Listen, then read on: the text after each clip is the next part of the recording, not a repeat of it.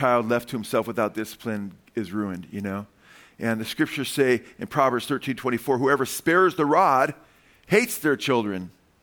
Now that little phrase, spare the rod, spoil the children, that's actually taken from that verse, although that verse doesn't say exactly spare the rod, spoil the children. Many verses say that throughout Proverbs. There's so many scriptures that talk about how children are ruined if you don't discipline them.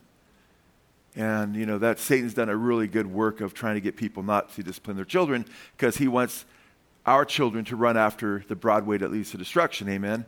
So it's imperative that you discipline your children in love, not, beating your children and, leaving just, abrasions and marks and stuff like that, but that you discipline your child in a godly way, even to this day, I discipline my children, gave them some swats on the rear end with my hand sometimes, and sometimes, I discipline my children, not just with the hand, by the way. I definitely had used something very mild, but at the same time it got their attention. I wouldn't go beyond 4 or 5 little swats, but by the grace of God, they turned out great. A child left to himself that doesn't get disciplined, if you grow up learning there's no consequences, and spanking, by the way, is not the only way to discipline your children, but it's one of the effective ways that the Bible talks about. So we can't say, well, our reasoning is better than God's. No, we see what's happening to our society now since Dr. Spock, right? And very liberal-minded, came against spanking and so forth. And on the heels of him came, the 60s and what have you, all that stuff, basically coalesced, all these doctrines and stuff, ideologies and philosophies of do your own thing, it feels good, do it, don't spank your children, free sex, all that stuff just brought all these diseases and just this havoc. So, but at the same time, guess what? You know what?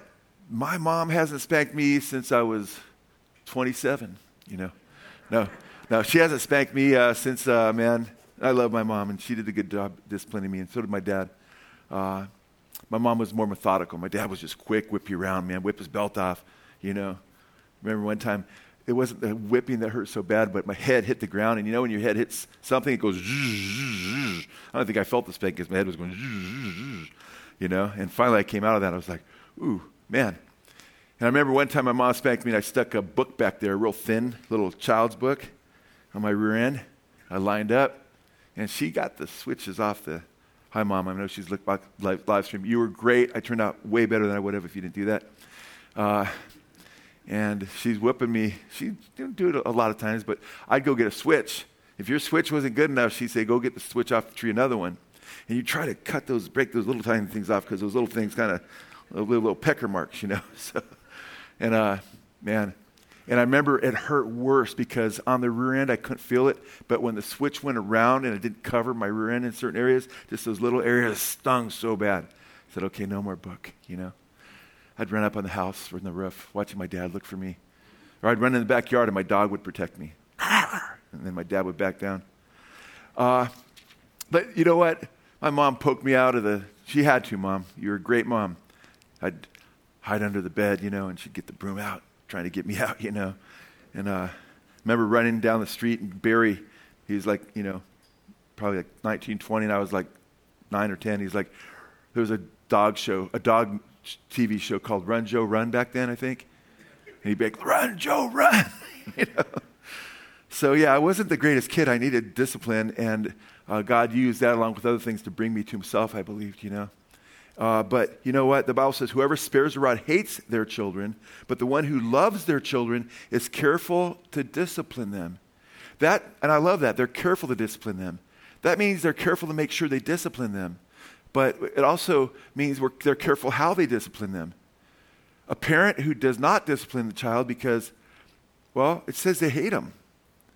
And the proverb is basically saying it might as well be like hate because you're not loving. It's contrasted with love. You're not loving your child enough to take the time out to discipline them and to be careful in how you do it. And be careful how you do it to make sure that they understand there's consequences to rebellion, but also to make sure you don't hurt your child. I'm talking about in some kind of lasting way. And it's the people that don't discipline their kids that finally they get so fed up, then they freak out and abuse them. And that's really tragic. And there's millions of murders and thefts and rapes and molestations and all kinds of things that take place because kids never learned consequences to the rebellion. And it's very, very serious. So, but spare the rod, spoil the child, spare the rod, spoil the Christian. God also disciplines us. So when I said, hey, there was a time where my parents didn't discipline me anymore, well, guess who takes up that discipline? God. He disciplines you even when you're a child, in ways we don't even know and understand fully. But when you become of age as a believer in Christ, a truster, and become a child of God, he disciplines you. And it says, but the one who loves their children is careful to discipline them. God loves us. We're going to see that. That's why he disciplines us. And I said to you recently, he first speaks to us. If we don't listen, then he spanks us, And you go to Hebrews chapter 12, verse 1. Since we have so great a cloud of witnesses surrounding us, let us also lay aside every encumbrance and the sin which so easily entangles us. And let us run with endurance the race that is set before us. So we're a race that sets before us, and we're supposed to run it with endurance. Because the Christian walk is not a sprint. It's a marathon, amen? And he's picturing this cloud of witnesses that are surrounding us, And the witnesses testify in regard to the lives they've lived. In the context, this comes on the heels of Hebrews chapter 11. Remember that? The Hall of Faith chapter, right? The Hall of, biblical fame, these great saints that went before us, where it says they all died in the faith. In other words, they finished their marathon. And they're witnesses.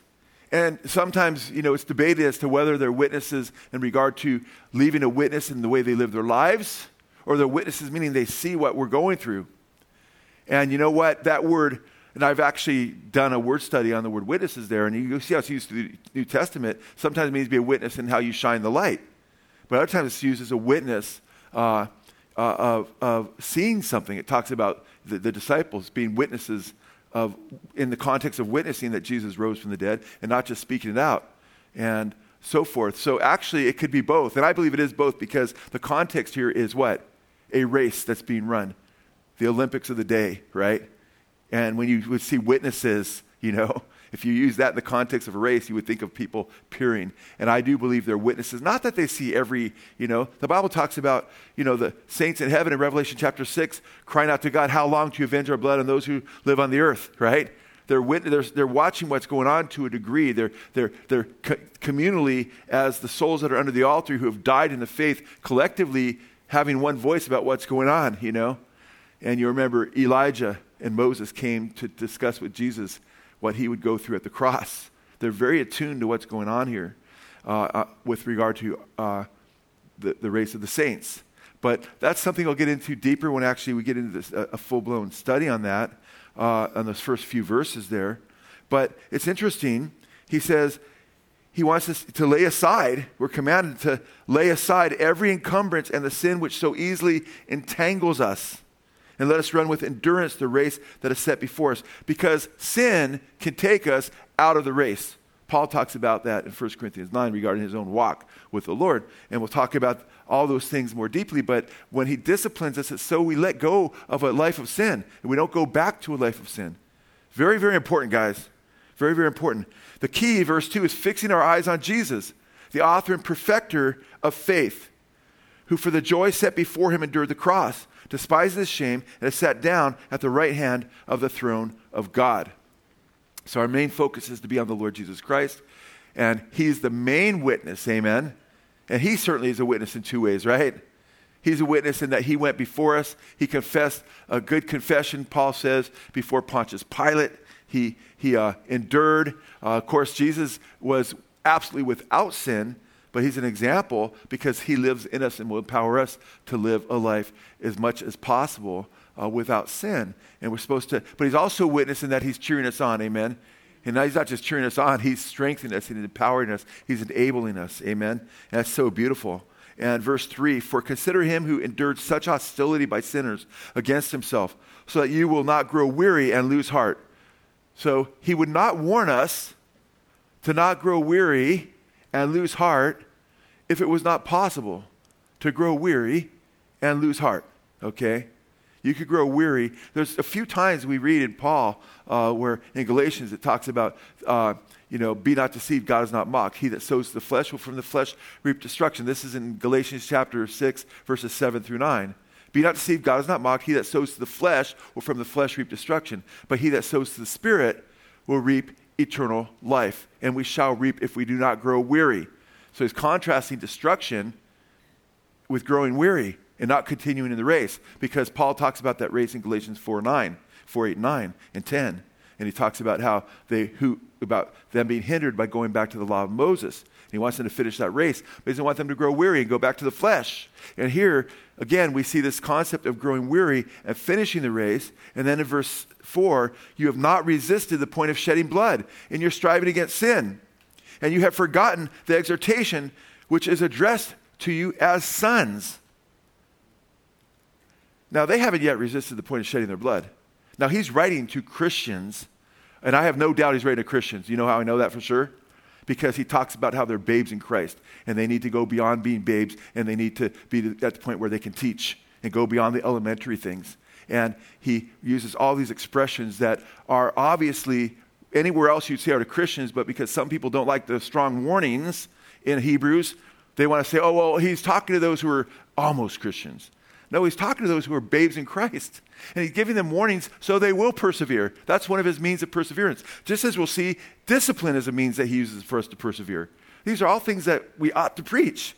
Martin Luther, the father of the Reformation, he wanted to cut James out of the Bible, when he first put his canon together. And he didn't like Hebrews either. He called it, called James an epistle of straw and said that the book of Hebrews knows nothing of the gospel. What?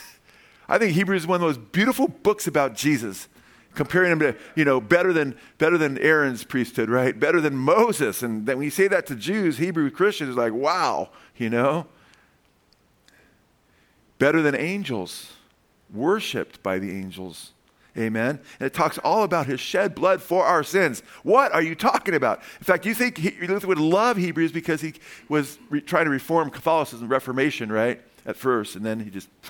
and praise God, he stood up for justification by grace through faith, Amen, that's awesome.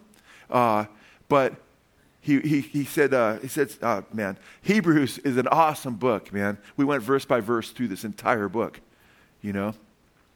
But anyway, the book of Hebrews has, just these wonderful encouragements to continue in the faith and exalting Jesus so we keep our eyes on him. Keep your eyes on Jesus. And that's why there's this fixation in the book of Hebrews about how awesome Jesus is. And if you find yourself, waning in your love for Jesus, read the book of Hebrews, It's one of my favorite books by far.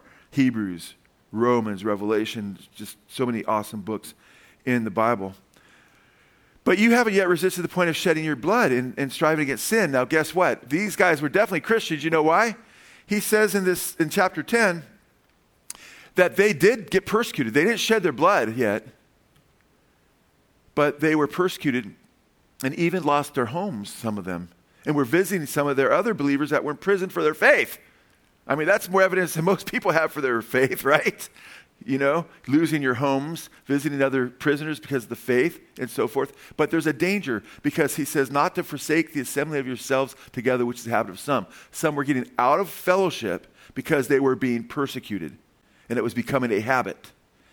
And he says, get together and exhort and encourage one another. Then he gives the strongest warning in Hebrews chapter 10. I think it's even stronger than Hebrews 6, 4 through 8, verses 26 through 31, about apostasy and going and turning away from Christ back to the law where there no longer remains a sacrifice for sins, even though you were once sanctified by the blood of the covenant. It's like such a strong warning. So he's warning them not to get in the habit of that. And then he goes on to say, you have need of endurance in your faith in chapter 10, verse 36. But in verses 32 through 34, he says, after you're enlightened, you went through a great amount of afflictions. Some of you lost your homes or you lost your property, and visited those who were in prison, but he says, but you have a lasting hope in heaven, home in heaven. Praise God. You don't say that to non-believers, they got a home in heaven, right? So he's warning believers simply to continue in the faith. And it's important that we understand that they hadn't yet resisted the point of blood. Do you mean to say none of them were martyrs? None that he's addressing, because the martyrs he wouldn't be addressing here. They're in heaven. Okay, so of course he's talking about people that are alive, and he's talking to believers who are alive. But they hadn't gotten to the point of Jesus, who went to the cross, and Satan tempted him not to, and to the point of shedding his blood, but his was for our sins, amen? Or to other martyrs who were warned to, they better apostatize. If you don't apostatize, you will be killed. Paul was dragging them out of before he was the Apostle Paul, he was Saul, he was dragging them out of their houses, trying to cause them to blaspheme God. Wow. So we know what the early church was going through. He stood there when Stephen's clothes were put at his feet when they stoned Stephen to death because he wouldn't turn from the Lord. So it's great pressure upon a lot of the early believers. There's different waves of persecution. In the book of Hebrews, there's this temptation to fall back. But God will sometimes use those persecutions to discipline the church too, to get our attentions. He'll use all different types of discipline to wake us up. In fact, right now, we have new laws potentially being passed in this country. And I'll be talking about the so-called Equality Act, whereby churches potentially are forced to hire those who disagree with the Bible and Jesus and following his word about what it says regarding homosexuality and are engaging in the very activities that we have you ever hear of the First Amendment, Second Amendment, Third Amendment? We left England because we weren't supposed to be told by the government, what we had, how to worship. Amen? And now our Constitution, our constitutional, along with the amendments, and how it's been understood is now we might have to, what's going to happen there? Well, if that happened, you know what? Guess what? I'd go back to being a tile setter or doing one of the other jobs I did before and still pastoring. I just wouldn't be able to study quite as much and counsel quite as much, but nobody just get paid, So I wouldn't be able to do as much, but we would just have volunteers in if we were forced to do something like that. I'm just saying we do something, right? You guys still serve Jesus. Amen. We're not going to compromise. Can't compromise with evil.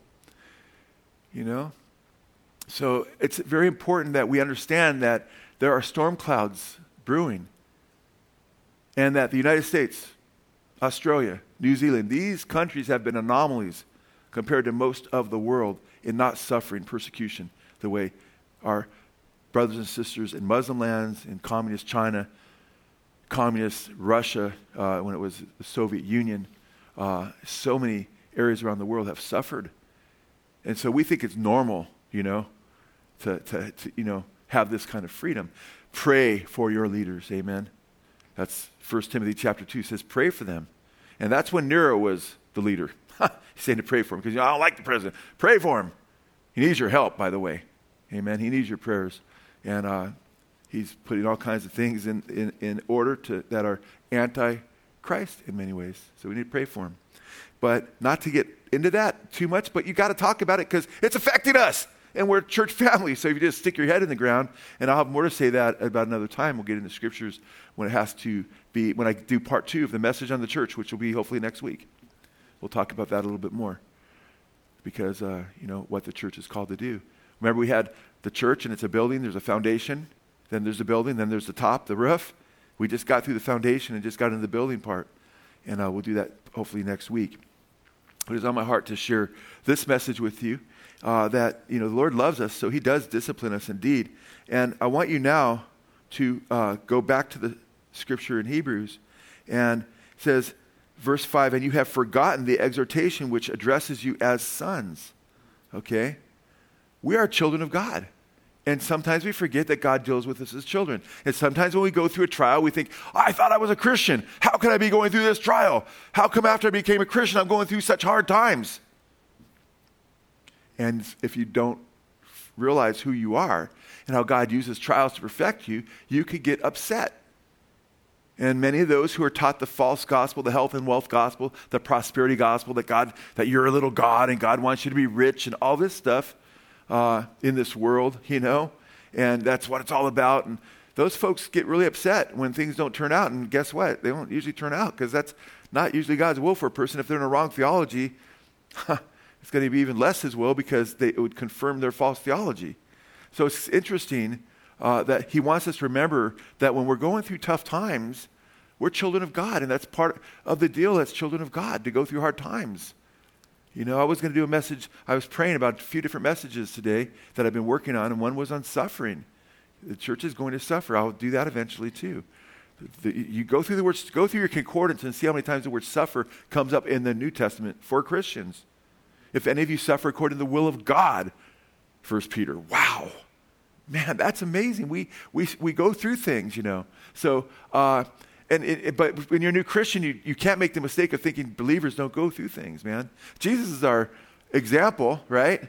He was baptized as an example to fulfill all righteousness. And what happened right after he was baptized? He was led into the wilderness by the Holy Spirit and tempted by the devil after fasting for 40 days. And these different waves of temptation came upon him. When you become a follower of Jesus, guess what?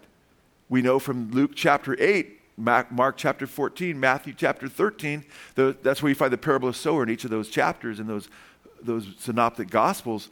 We know that, guess what? The enemy attacks your faith. Right after you, remember, some believed for a while, and then Satan what? He brought in these trials to cause them not to believe anymore. And even before these guys believed for a while, it says they believed for a while, and in times of testing or temptation, they fell away. Right before that, there's the seed's planted in the heart, and Satan takes it out so they won't believe and be saved. So he's very, very active. And the others do believe, but then they fall away. And you guys got to keep in mind, there's a spiritual war. And it's very, very serious. And we have to make sure that we recognize that. And I mean, think of King David. Right when he finds out he's going to become king, what happened to him? Was it like, wow, man, I get to go to the palace. Oh, this is great. Show me around. Show me where the king's suite is. No. Man, he went through 10 years being chased by King Saul. And at times he's like, wait, am I really going to be king? I'm sure he went through some trials, like not just like running, but spiritually. You read the Psalms, it's like sometimes he's like, what's going on, you know? But he continued to pursue the Lord. So I'm trying to let you guys know that he's saying, and you know what I have to do? I have to speed up because, man, there's a lot of things in my heart. And but he wants you to remember verse 5, and you have forgotten the exhortation which addresses you as sons. My son, do not regard lightly the discipline of the Lord, nor faint when you are reproved by him, quoting Proverbs. For those whom the Lord loves, he disciplines, and he scourges everyone whom he receives. Now, this is all connected.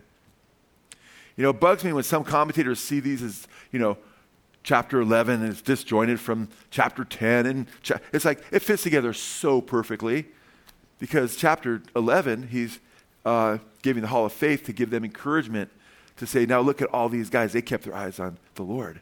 And then in chapter 12, he's saying, run the race to win. You got those witnesses that are already in the hall of faith, and you want to be there too. So go forward. Jesus is your example. But remember that you will be disciplined. You're going to go through hard times as children of God. And he says, and I think it's really important right here, for the Lord, verse 6, for those who the Lord loves, he disciplines. And he scourges every son whom he receives. But notice the first part of that quotation from Proverbs. In the end of verse 5, my son, do not regard lightly the discipline of the Lord, nor faint when you are reproved by him. Remember, he says not to grow weary in the race. Well, part of the reason that some people grow weary in the race is because when they're disciplined by God, because they've gotten involved in something, they grow weary. Instead of getting right with God, they give up. Sometimes it happens with children when they're disciplined. They just don't want to listen to mom or dad anymore. They grow weary of the discipline. And it's very detrimental.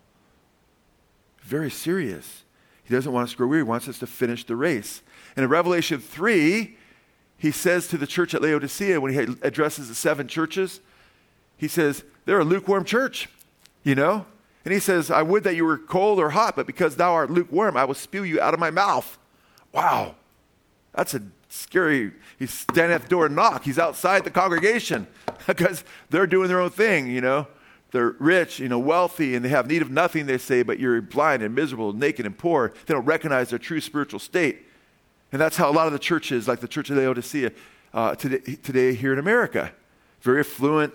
We must have God's blessing. That's what a lot of the Israelites thought in the Old Testament. Just because they were doing good, God says, no, you got to follow me and be serious and not mistake, blessings as though you're constantly under my favor, because God could take away those blessings. But if we have blessings and we just meander away from the Lord's will and we grow weary in well-doing, how does he get our attention? He spanks us. He speaks to us through his word, but if we get away from his word and we don't abide in his word anymore, that's dangerous not to abide in Christ. Then he'll spank you. He'll take you to the woodshed because he loves you. Verse 7. Oh, by the way, in Revelation 3, the Church of Laodicea, you know what he says to them? Same thing he said right here. As many as I love, I rebuke and chasten. And he only chastens children. So those were children that had become lukewarm. Because he says that. He goes on to say that. Verse 7. It is for discipline that you endure. God deals with you as what? With sons. For what son is there whom his father does not discipline? In those days, today there's some, but in those days, it was almost practically unheard of that a father would not discipline his child. It could happen, but it's so normal that it's not what you typically see. And if you don't discipline your child, you hate him, the scriptures say, right?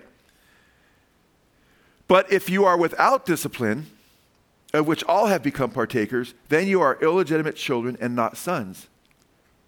Because God spanks his children. And if you've been like, man, I've had a secret life of adultery, and God has never even, I'm just doing great and getting away with it. Nobody knows. And God must really love me because I've barely had hard times in my life. Well, the Bible says, be not deceived. Adulterers will not inherit God's kingdom. The Bible says, examine yourself to see if you're in the faith. Christ is in you unless you're reprobate. If you're not being disciplined at all, that's probably a sign that you're not a child of God. I'm not concerned about the believers that are disciplined as much as I'm concerned about those who profess believers that never get disciplined. A believer that's getting disciplined, praise God, that means a child of God. God's spanking him or her. And God spanks his children. He doesn't spank those who aren't his children. They're under his wrath. Discipline is different than wrath. Wrath is directed at those who are not following Christ. But if you're following Christ and you're a child of God and then you start to slip away, he'll speak to you, then he will spank you, as we said. He can do one of three things. He can condone your sin. He won't do that. He's holy. He can condemn you in your sin. He doesn't want to do that. That's why he disciplines you, so you won't be condemned. So he could do the third thing, which is correct you. And that's why he disciplines us. He corrects us because he can't condone it, and he corrects you, but you have free will. You can choose to follow him or not. You don't lose your free will as a believer, okay? In fact, everyone here knows that you fight to do the will of God. At times you have to decide to take up your cross daily, amen? So, he spanks those who are his children. I spanked my children. I don't spank when the neighbor's kid is doing something wrong. I didn't spank the neighbor's kid. Get over here right now. That's not how I talk to my children even. I wasn't that tough. But I'll whoop you, Three neighbor kids come with their dads and their shotguns or whatever. You've been spanking my kid, I didn't live in the South either, by the way. Just grew up here in Southern California. So, but anyway, so you spank your own kid because you love him. And God's given you authority over him. God spanks us because he loves us. Furthermore, verse 9. We had earthly fathers to discipline us, and we respected them. Shall we not much rather be subject to the Father of spirits and live? Wow. We had earthly fathers and we respected them. We think back, man, I'm glad my mom and dad loved me enough to spank me or discipline me. Amen? But how much more should we not rather, even more so, respect our Father in heaven who disciplines us so we can what? Live. The Father of spirits. He's talking about spiritual life. Okay? He's talking about spiritual life. So you can live as a child of God, you see. Remember the prodigal son? He took off from his father. God disciplined him. And he went so far astray that when he came back, he said, my son was lost, but now he's found. My son was dead. He wasn't physically dead. He was spiritually dead. But he's come to life again. There's the word again there in the Greek, and it means a second time in that context. Very clear. So we have to come back to the Father. Now, I don't believe you're spiritually dead every time you sin. Sometimes people say, oh, you sin, you die spiritually. No, but the Bible does teach, say, for instance, in 1 John chapter 5, verse 16, brethren, he talks about if you see a brother that's sinning a sin unto death, he said, I don't say that you should pray for him, but if a brother doesn't sin a sin praying unto death, you shall pray and he shall be given life. Wait a minute, how is he given life if it's not unto death? Well, there are those brothers who go into a backslidden state like the prodigal son and are involved in sin, can be brought back to life again. There are other brothers that go into a prodigal son state, but they commit total apostasy, and they've gone so far, it says brothers, that's believers, that they won't come back. He says, I don't say that you should pray for them. I didn't say don't pray for them, because sometimes it's hard to know who that is. I prayed for people who've told me that they turned against Christ and did one specific guy did satanic rituals to blaspheme Christ when he was in prison, because he couldn't find any, and blaspheme the Holy Spirit, he said, because he couldn't find any rituals in the satanic Bible that talked about blaspheming the Holy Spirit, because it was other blasphemies, but he couldn't find that one, so he did that. And he said he was in prison. I don't know how he lit a candle in prison, but I knew he was in prison. And he came here, and he'd come and lived for years, even after that, but he didn't believe he could follow the Lord, And he said that when he did that ritual, he said he felt just a rush leave him and rip him, and it left him in such a maniacal or bad mental state that he had to go on, so-called, medication, not so-called, but medication, so he wouldn't go crazy. And I let him know. I said, well, in my personal opinion is when it talks about, the sin of blaspheming the Holy Spirit, because he called me up, or, but he was always back and forth whether he wanted to. He'd come. I knew him when I went to a church long before I was a pastor, as a new Christian when I was 18, 19 years old. Met him in another church. And then when I was pastor, he started visiting here. But I always knew he'd go in and out of Satanism. And when you go in and out of Satanism, that's like, where are you at? To Christianity.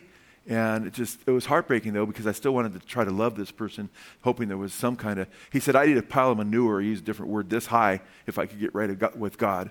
But I can't, because it says in Matthew 12, he that commits the sin against the Holy Spirit, actually it says in Mark chapter 3, verse 28, 29, too, all sins and blasphemy shall be forgiven the sons of man, and with whoever they, and even if they sin against the Son, he said, but he that sins against the Holy Spirit will not receive forgiveness in this world or the world to come.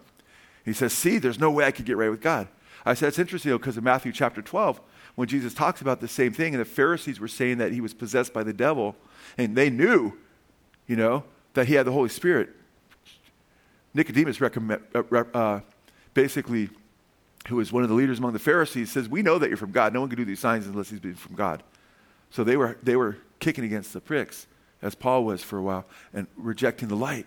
So he says, walk the light while you have the light. Times come so you can become children of God. Times come when the light's not going to be here. They had opportunity. But he says to them in Romans chapter 12, when he says that they committed the unpardonable sin, he goes on to say, either make the tree good or evil. He gives them opportunity still. That's interesting. And I pointed out to this guy.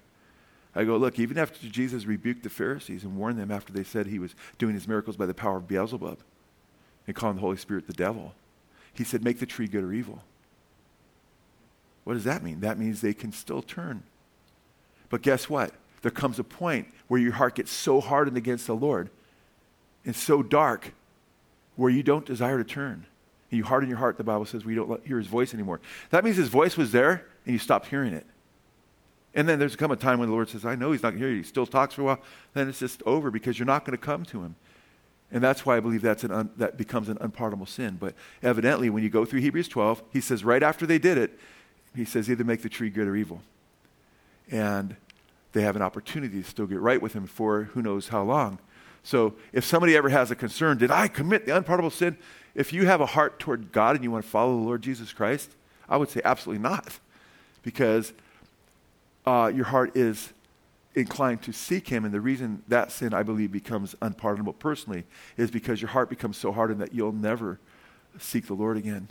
And because Jesus, the Bible says, died for all sins, and the sins that don't get forgiven. And that's ultimately you're keeping the very Holy Spirit that draws you to Jesus to receive forgiveness, you're resisting and rejecting and hating upon. So how could you be forgiven if you won't even respond to the agent who's trying to bring you back to the Father? You understand? So that's why that, I believe, is exemplified. Now, it's interesting. I've got to be careful here. I'm glad I don't have 20 pages of notes because I'm going off on things I didn't imagine talking about. But it's important here that you see verse 9. Furthermore, we had earthly fathers to discipline us, and we respected them, and we shall much rather be subject to the Father of spirits and live. And by the way, when he talks about a brother, and now he's talking about the Father of spirits, he's talking about spiritual life. He's contrasting the physical fathers with our physical life, where they discipline us, with the Spirit, which is the Father in heaven, and how we're children of his, and we want to be spiritual children. And when it says, brethren, who can sin is sin, talks about sin is sin unto death, the context there is spiritual life. You know how I know that? Because the context is, he that has the Son has the life, right before that. He that does not have the Son does not have the life. He's talking about spiritual life. And then he's talking about life and death. And in 1 John 3:14, he says those who believe in Jesus have come out of death into life. He's talking about spiritual death and spiritual life, you know. So it's imperative, and these warnings are here again. These are the means by which God uses in his word to bring about perseverance. That's why it blows me away that people ignore them. These are the very things that God uses to get us to persevere. Now, it's interesting here because there's examples throughout Scripture. You go to 1 Corinthians chapter 11, verses 30 through 32. Paul is writing to the Corinthians, and some of them are going to church, and they would mix their water down with wine, or wine down with water. And when you would take the Lord's Supper, you know, sometimes, you know, it wasn't necessarily always just supplied by the church, right? People would bring a little wine that was mixed down with water, and some of them were getting drunk. And Paul says in 1 Corinthians 6, earlier in this epistle, don't be deceived, drunkards will not inherit God's kingdom. And some were getting together and they were drinking too much. That can happen. You got to be very careful. Oh, I can have a little bit of wine, and all of a sudden you're drunk. And it's like, the Lord's like, oh, you know. So he says, be sober, be vigilant, for your adversary the devil walks about as a roaring lion seeking someone to devour. And some of them were getting drunk. And they weren't respectful of other members of the fellowship. They were hoarding their food. They weren't sharing. And he says in verse 30, for this reason, many among you are weak and sick, and a number sleep. But if we judged ourselves rightly, we would not be judged. Sleep means some of you are dead. Whew. But when we are judged, we are disciplined by the Lord. Wow. Why are we disciplined by the Lord? But when we are judged, we are disciplined by the Lord so that we will not be what? Condemned along with the world. Isn't that awesome? He disciplines us because he loves us, because he's a Father of spirits and he wants us to live, continue to have spiritual life, and not be condemned with the world. Amen? So if you're going through something, it's because God loves you so much, and he doesn't want you to grow weary and go astray and go back to a life of, unbelief, or a life where you profess to know him, but by your works you deny him. Titus chapter 1, verse 16. So this is very, very serious. And by the way, it shows you that condemnation is real, that a believer could go into condemnation, and that he disciplines the believer to avert that, to keep us from choosing a life of rebellion. That's why it says in Hebrews chapter 3, verse 1, he directs it to holy brethren, and in verse 12 he says, see to it, brethren, that there not be in any of you a hardened heart that falls away from the living God. Don't harden your heart. You can harden your heart. You can choose to harden your heart when you're disciplined and grow weary and not realize, wow, God's doing this because he loves me. Just get all frustrated because you're limited in your view. And when you discipline children, sometimes some children are very wise. They realize, yeah, I shouldn't have blew it. Man, I can't believe I blew it. And they have like a godly type of repentance. They're sorry because they blew it and they get right. Other kids, they harden their hearts against their parents and they're just upset and cry because they got caught and they can't wait to try. I'm going to try another way. And you have to make sure you don't do that. You got to make sure you fear the Lord. And condemnation is a real possibility that God is averting there for them. In fact, look at verse 34 of chapter 11. He goes on to say in 1 Corinthians 11:34, after he says he disciplines you so you won't be condemned with the world, verse 34 says, if anyone is hungry, let him eat at home. Meaning don't even have a feast of charity if you guys are going to be getting drunk. You're getting better for the worse, as he says earlier, doing more harm than good. So that you will not come together for what? Judgment. The remaining matters I will arrange when I come. So Paul gives some examples to the Corinthians. He gives himself as an example. In chapter 11, verse 1, he says, be imitators of me just as I am of Christ. And sandwiched between chapter 10, where he says there's Old Testament examples that God gave, look at chapter 9, verse 27, or verse 24. Do you not know that those who run in a race all run, but only one receives the prize? Chapter 10, verse 24. Run in such a way that you may win. Everyone who competes in the games exercises self-control in all things. They then do it to receive a perishable wreath. The Olympics of those days. That's where the Olympics were going on, right? But we, and imperishable, we're receiving the crown of life. Verse 26, therefore I run in such a way as not without aim. I box in such a way as not beating the air, but I discipline my body and make it my slave so that after I have preached to others, I myself will not be disqualified. Paul's saying, follow me as I follow Christ. You know what Paul did? Do you do this? You're supposed to follow Paul's example. He beats his body down. I'm not saying literally flogging himself or flagellating himself as the monks did, Luther did, and others.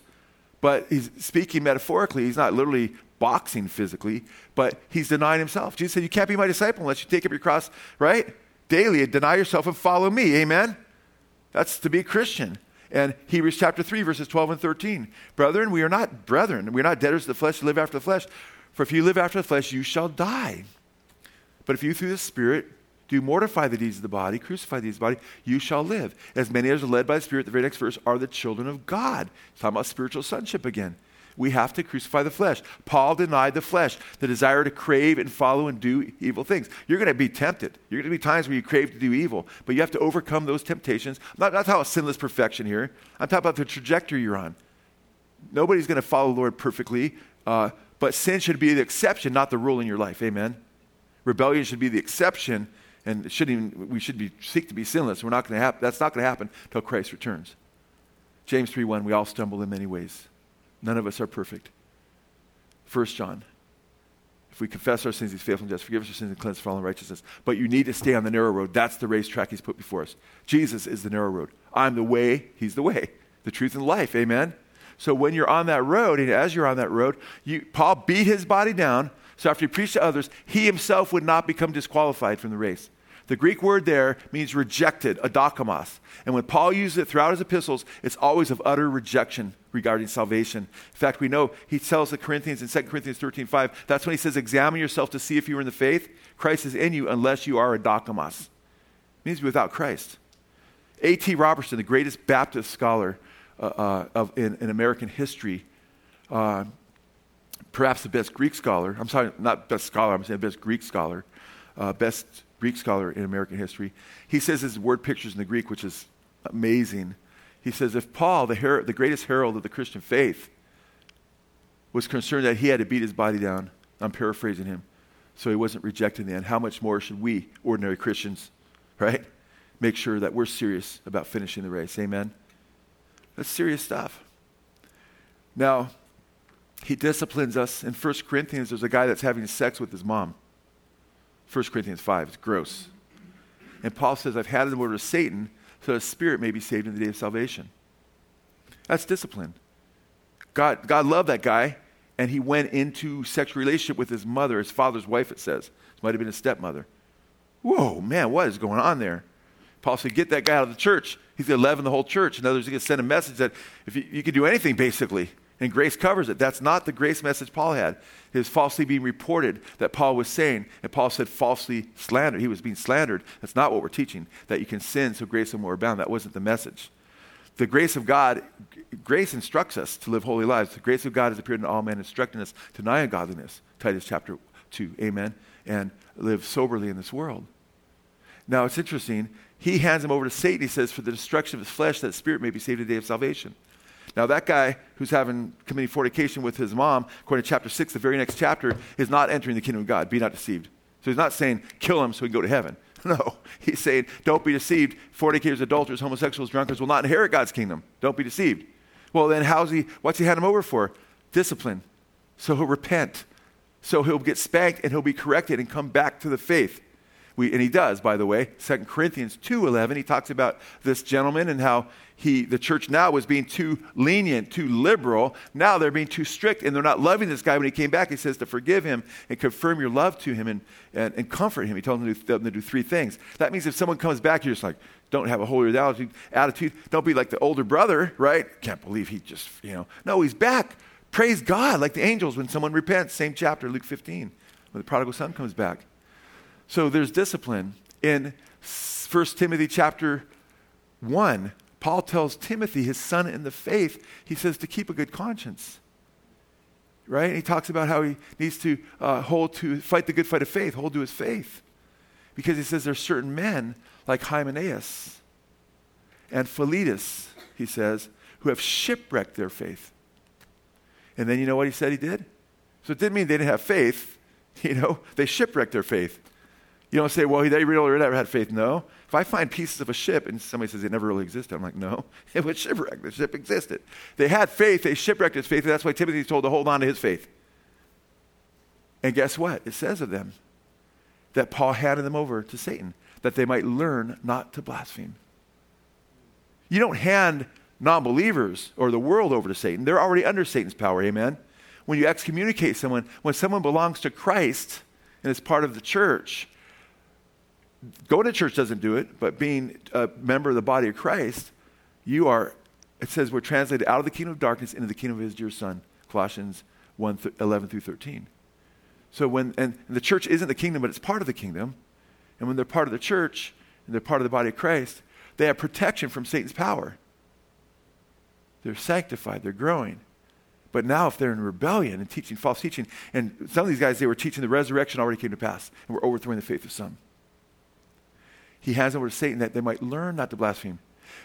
Excommunicating someone from the church is the church's last,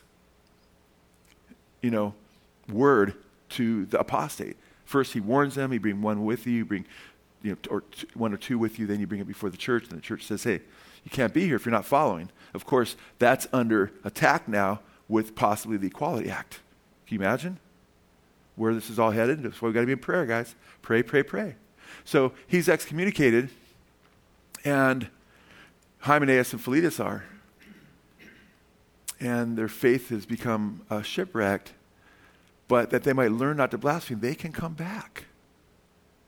Unfortunately, a couple years later, Paul writes the second Timothy, and in chapter 2, we don't know what happened to Philetus, but Hymenaeus is mentioned again. He's still a false teacher. And that's where it says he's overthrowing the faith of some. So he didn't respond to the discipline, okay? Because we have free will. We can harden our hearts and grow weary. That's sad because when you get caught up in Paul says to Timothy, 1 Timothy 4, right after chapter 4, verse 1, where he says, the Spirit speaks explicitly, and in latter times some will depart from the faith, giving heed to seducing spirits and doctrines of demons. A little bit later in that same chapter, he says, watch your life and your doctrine. Got to watch your behavior and what you believe. The Bible says if you do not hold to the teachings, 1 or 2 John chapter, it's only, one chapter, 2 John chapter 1, verses 9 through 11, that those who don't hold to Jesus Christ, who he is, the true Jesus, in contrast to the false Gnostic Jesus in that epistle, they don't have God, You have to hold to the true Jesus. So what you believe matters. You can't believe that Jesus was just some guy who taught good things. No, you have to understand he's God in the flesh and that he died for your sins. And he was buried and he rose again on the third day. Amen? You have to understand the gospel, accept Jesus. Now, you may not understand you're not going to understand the fullness of the gospel when you first get saved. But when the enemy moves in, he tries to get you to believe in a different Jesus, 2 Corinthians 11, you better beware.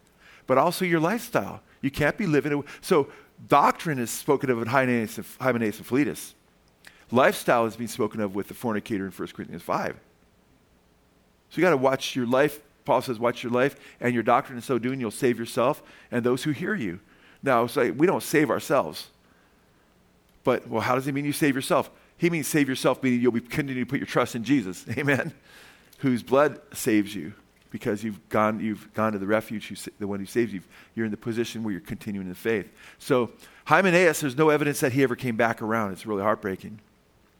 And the Lord disciplined him. Now, the Lord does he discipline sons or non-sons? Sons. Okay? He handed them over to Satan.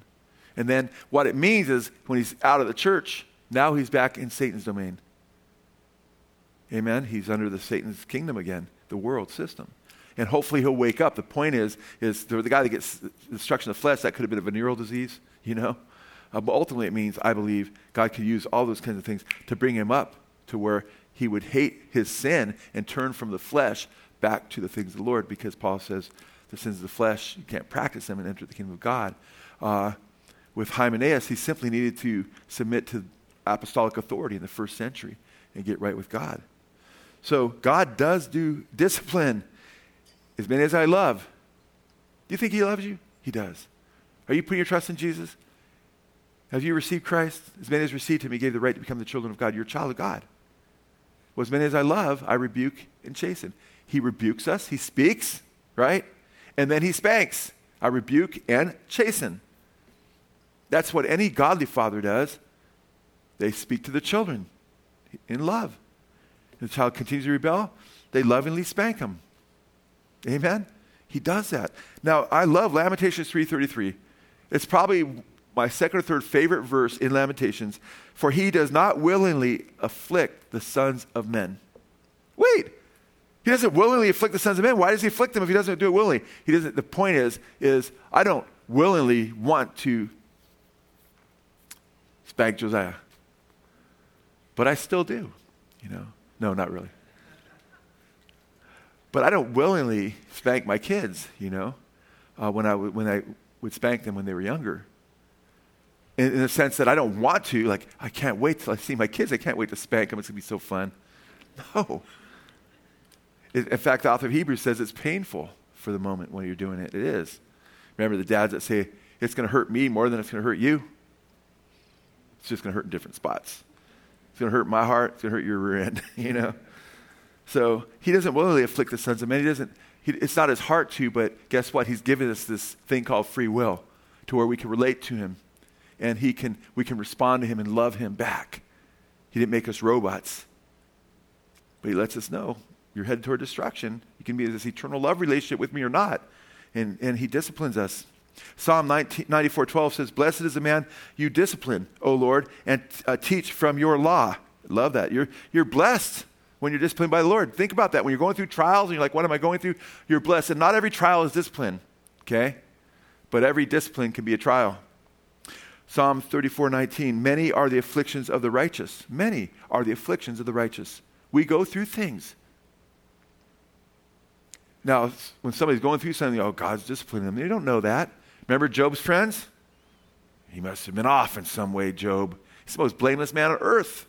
Although he still grew through his trials and became gold and he still learns things, but that wasn't the primary reason that Job went through what he went through.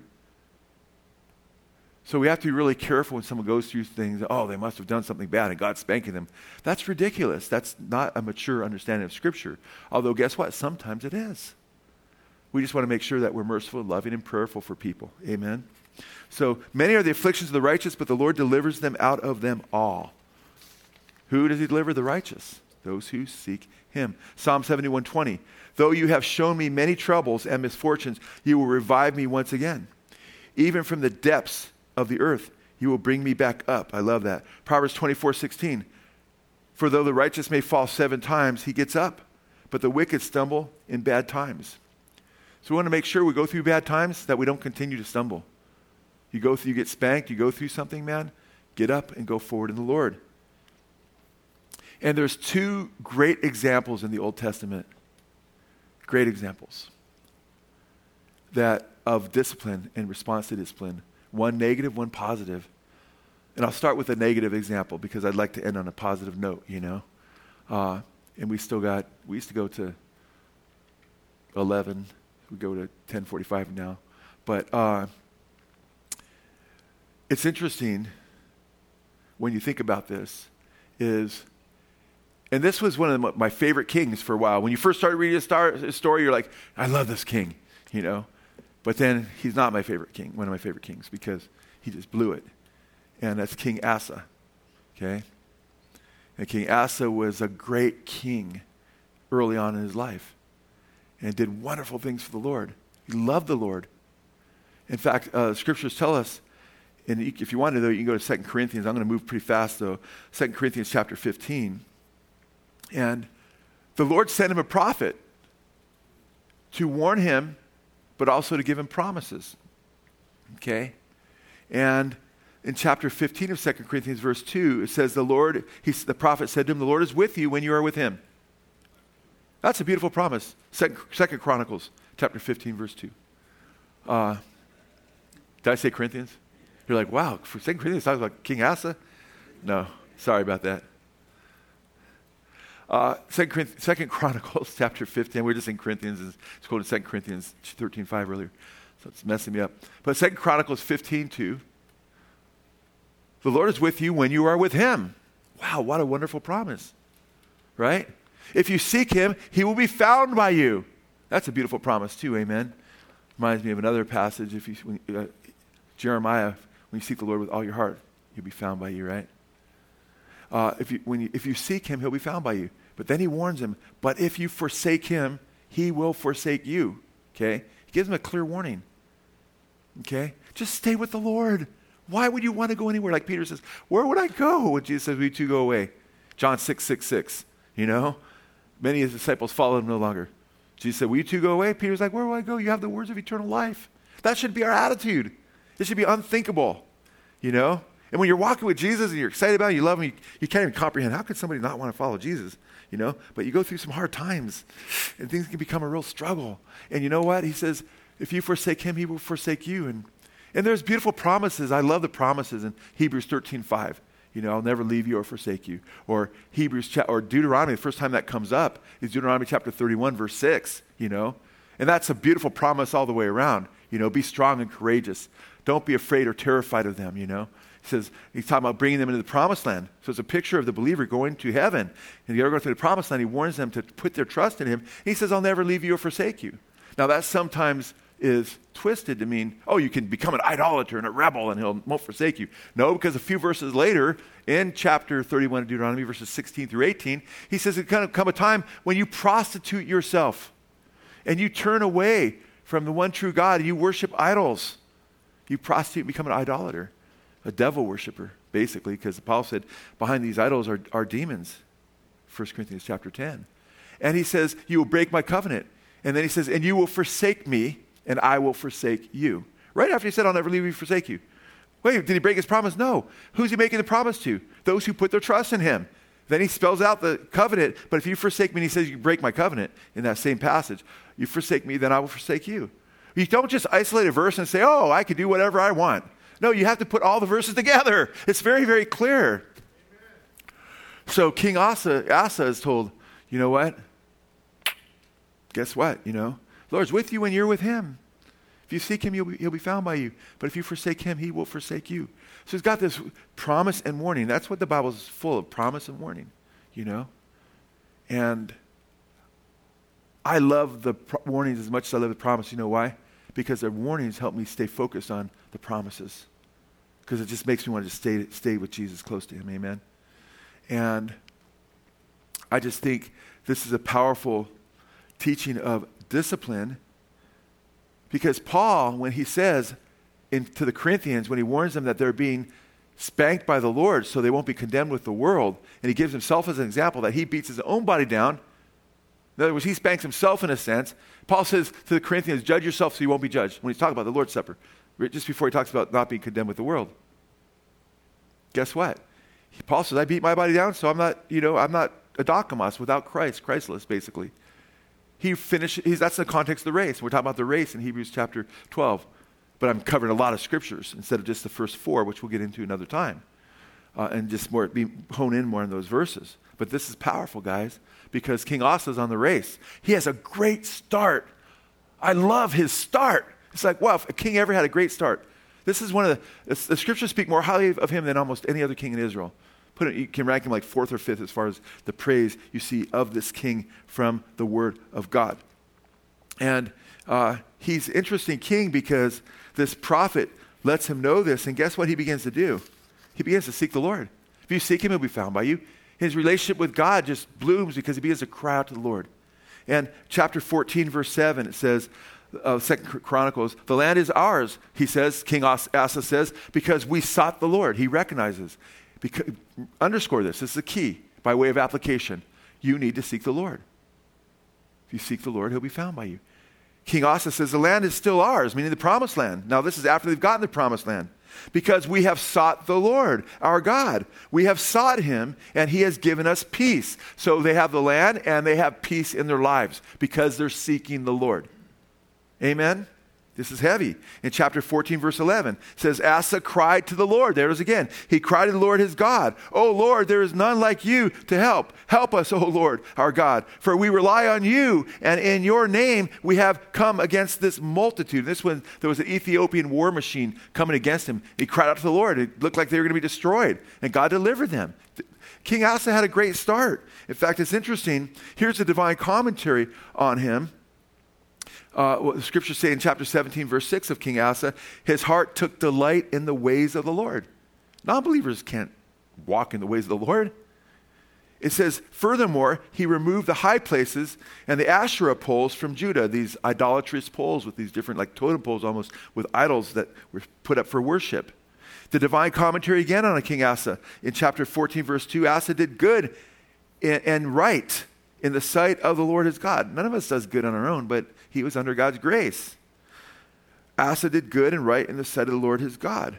For he removed the foreign altars and high places, tore down the sacred pillars, and cut down the Asherim, these poles, these false gods. He was walking with God.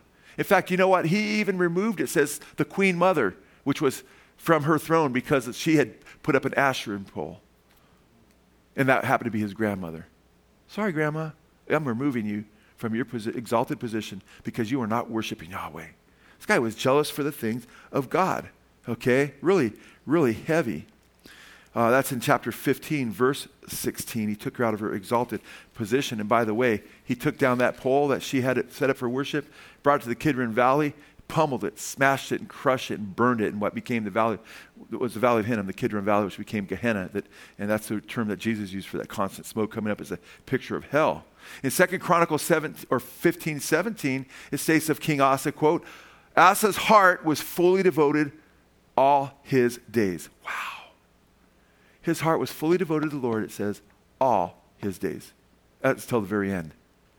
And that's why, man, even when you've run the race, and you get really, really old, like me, you have to stay on the path.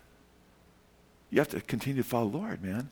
King Asa is an older guy now, and he's been worshiping the Lord for some time, and it says he served the Lord with all of his heart, fully. I mean, that's not said of many kings when you go through the kings.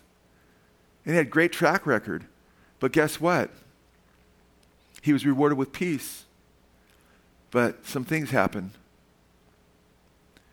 He made an alliance with the evil king of Syria, an idolater. Instead of crying out to the Lord, instead of seeking the Lord anymore. He stopped seeking the Lord. He stopped praying. He stopped crying out to God. And after 20 years of prosperity, we don't know why. And sometimes I wonder why, Lord, you didn't tell us what got his heart off. But then I thought about it, because I've taught on this before, and this is just part of a teaching. It's just supplemental to the bigger teaching. I thought, you know what? I'm glad. Just like we don't know exactly what Paul's thorn was, and that helps us because we can apply a lot of situations. I'm glad you don't tell us exactly why, because I think in your wisdom, why you did that was because it could be anything that gets your heart off of the Lord. Amen? And he stops following the Lord because they have such prosperity, and you have to watch out. Don't let me be too poor, right, Lord? Because what? I could be tempted to steal. But don't give me too much because I could forget you.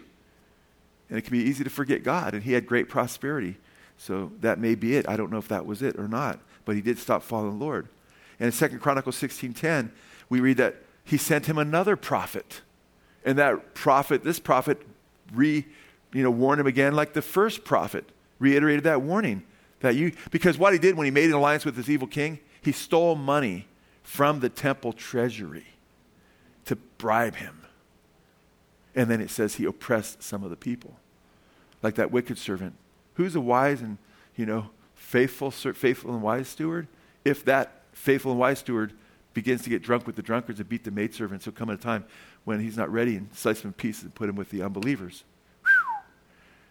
And he went from being a great king, and then it's sad because he was oppressing some of the people. And then you know what the Lord did? He wouldn't repent after this. You know what he did to that prophet? Threw him in prison.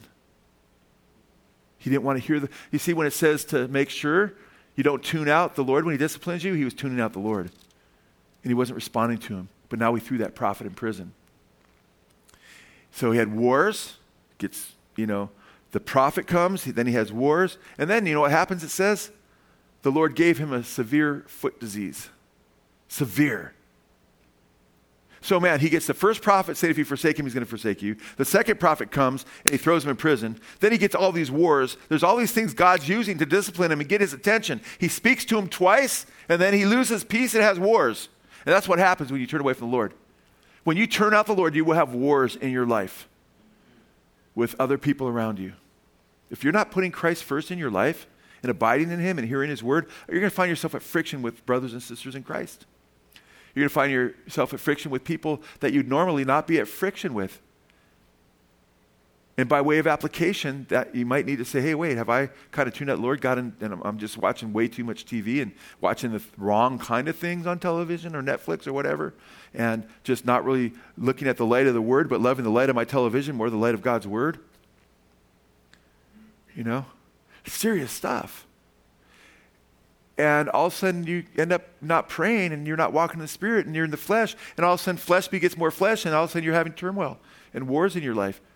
And where the flesh is dominating you and you're losing that war. And it could manifest a lot of different ways.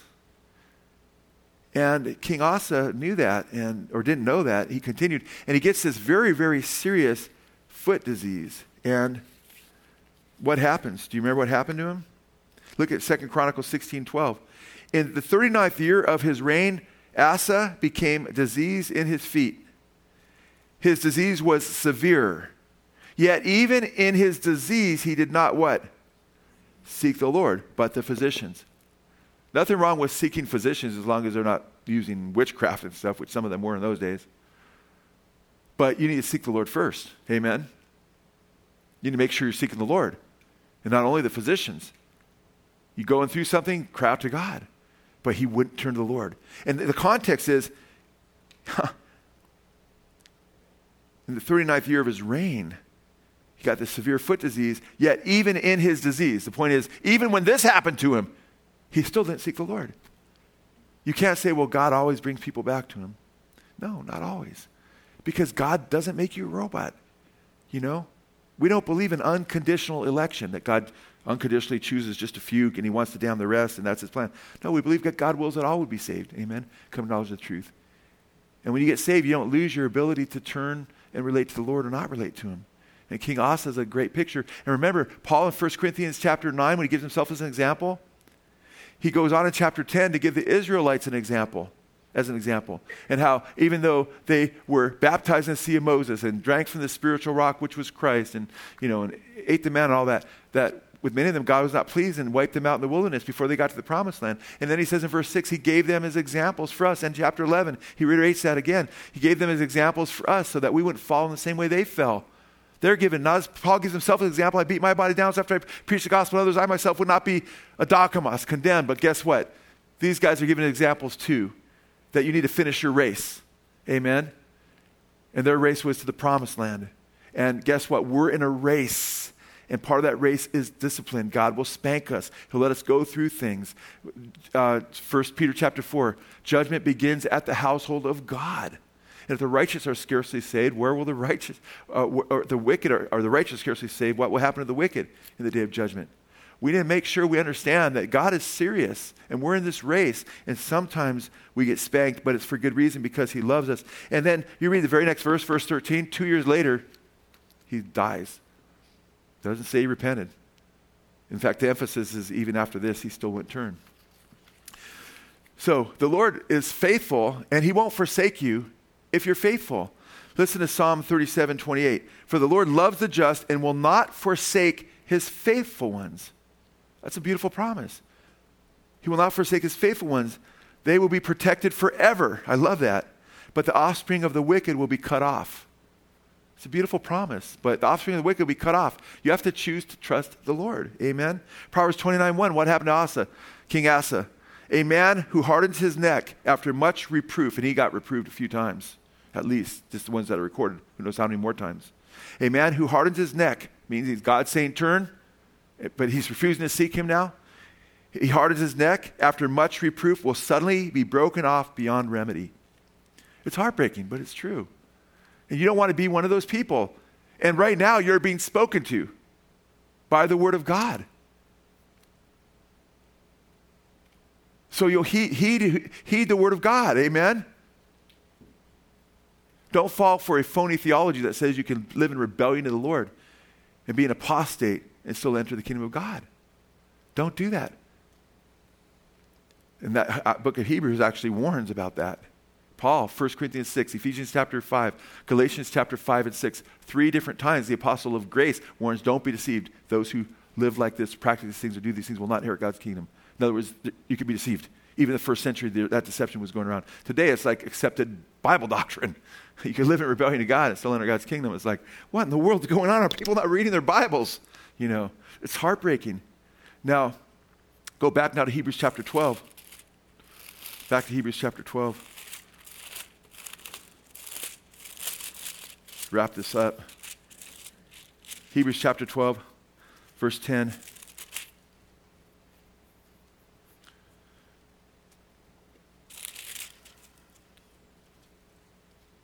For they disciplined us, that's our earthly fathers, for a short time, as seemed best to them. But he disciplines us for our good, that we may we may share in his what? Holiness. So we'll be holy, share in his holiness. All discipline for the moment seems not to be joyful, that's for sure, but sorrowful, because it's painful. Yet those who have been trained by it, afterwards it yields what?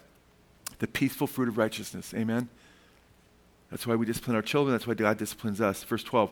Therefore strengthen the hands that are weak and the knees that are feeble. He's like a coach, the author of Hebrews, right? Because how about running the race to win? Stay in the race, right?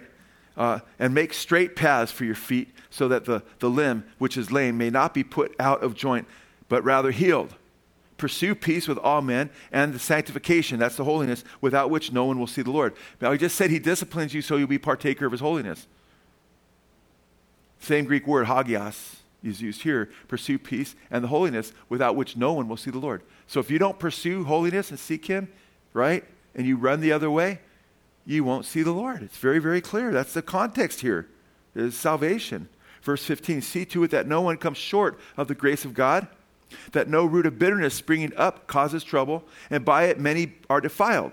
So a root of bitterness can come up because you don't regard your discipline and what you're going through as from the Lord because he loves you. That's why he says, don't forget the admonition that disciplines his children. That's why it's so critical you understand that you are a child of God right now. You have life right now. If you die right now, you're going to be with the Lord. And when he disciplines you because he loves you, he wants you to stay on the path. Amen? So you understand that you're a child of God. And you don't want a root of bitterness to spring up to you where you become unforgiving, unmerciful, bitter toward God, bitter toward people. Jesus says, if you don't forgive your brother from your heart, neither shall your Father in heaven forgive you. You have to keep, by way of application, listen, apply this to your life, keep short accounts with God. Keep short accounts with God. If you had fallen into sin, what should you do? Confess your sin. If we confess our sins, he's faithful and just to forgive us our sins and cleanse us from all unrighteousness. 1 John 1:9. 1 John 1:7. If we walk in the light, as he's in the light, we have fellowship one with another. And the blood of Jesus Christ, his son, cleanses us from all sins. Amen? So make sure you confess your sins. Try to avoid sin. John says, I write these things that you don't sin. But if anyone does sin, you have an advocate with the Father, Jesus Christ the righteous. So seek to not sin. But if you fall short, confess it before the Father and get right. Amen? Proverbs talks about those who hide their sins will not prosper, but the one who confesses and forsakes his sin, he will be blessed. So see to it that no one comes short of the grace of God. You can come short of the grace of God. that no root of bitterness springing up you causes trouble, and by it many be defiled. That there be no immoral or godless person like Esau, who sold his own birthright for a single meal.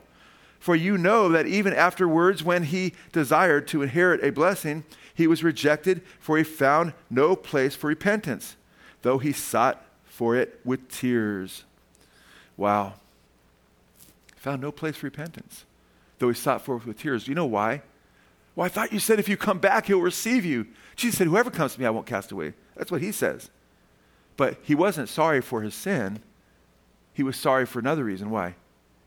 He lost his birthright. He was ticked off. Just like Judas. Judas was remorseful. He went out and hung himself. But the Bible talks about two types of repentance, you know. The repentance that's unto life and the repentance unto death. Godly sorrow leads to repentance, which leads to life. But it says worldly sorrow leads to death. 2 Corinthians chapter 7, verse 10.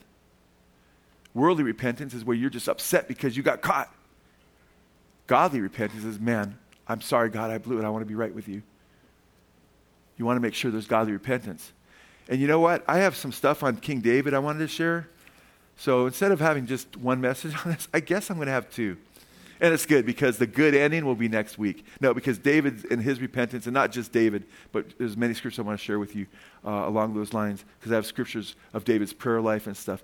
But what's the application here for us, guys? Number one, you're in a race, and you have to finish it. Amen? Stay in the race, okay? Number two, recognize that when God disciplines you, it's because you're a child, and don't get bitter. Amen? Amen? And also, number three, you need to make sure, did King Asa have a good start? His life was characterized by seeking God. And he said, we seek, he goes, we have peace because we've been seeking the Lord. But what in the world? He knew the teaching. Now he's not seeking the Lord and he has wars. Brothers and sisters, seek the Lord. Cry out to the Lord. Do it when things are good. And when things are bad and you're going through rough times, cry out to the Lord. Amen? Do you seek the Lord? Pray. Seek him. Amen? Number four, don't seek out worldly things and ignore the Lord. Now, the Lord has given us means, medicine. He's given the leaves of the nations, of the leaves of the trees, for the healing of the nations in the book of Revelation. It's talking about New Jerusalem, but he's already done that now to a degree, right? We have medicines and so forth. Paul tells Timothy, take a little wine for your stomach ailments, a little. The Greek word means puny amount, for your frequent stomach ailments. So you mix the water, could be deadly. And Timothy's probably like, I'm not going to drink any alcohol at all. But you had to. He's saying, drink a little bit, appears to be what's going on there. And you know what? Luke was a doctor. He was a physician. And it sets that in a positive way, okay? Praise God for doctors, But you don't just ignore the Lord. And now he gets a severe foot disease and he doesn't seek the Lord, but just the doctors. Make sure that you don't go to the world to fix all your hurts. And make sure that anything you use in the world is not unscriptural, amen? Unbiblical. And make sure you seek God first and his kingdom and his righteousness, amen? So don't harden your hearts, and let's keep seeking the Lord. Are you going through things? Seek the Lord. I love it. He cried out to the Lord. I love what he was early on. It breaks my heart when I read his story. I don't want to see that happen to anybody. Amen? Lord more so, because you're his children.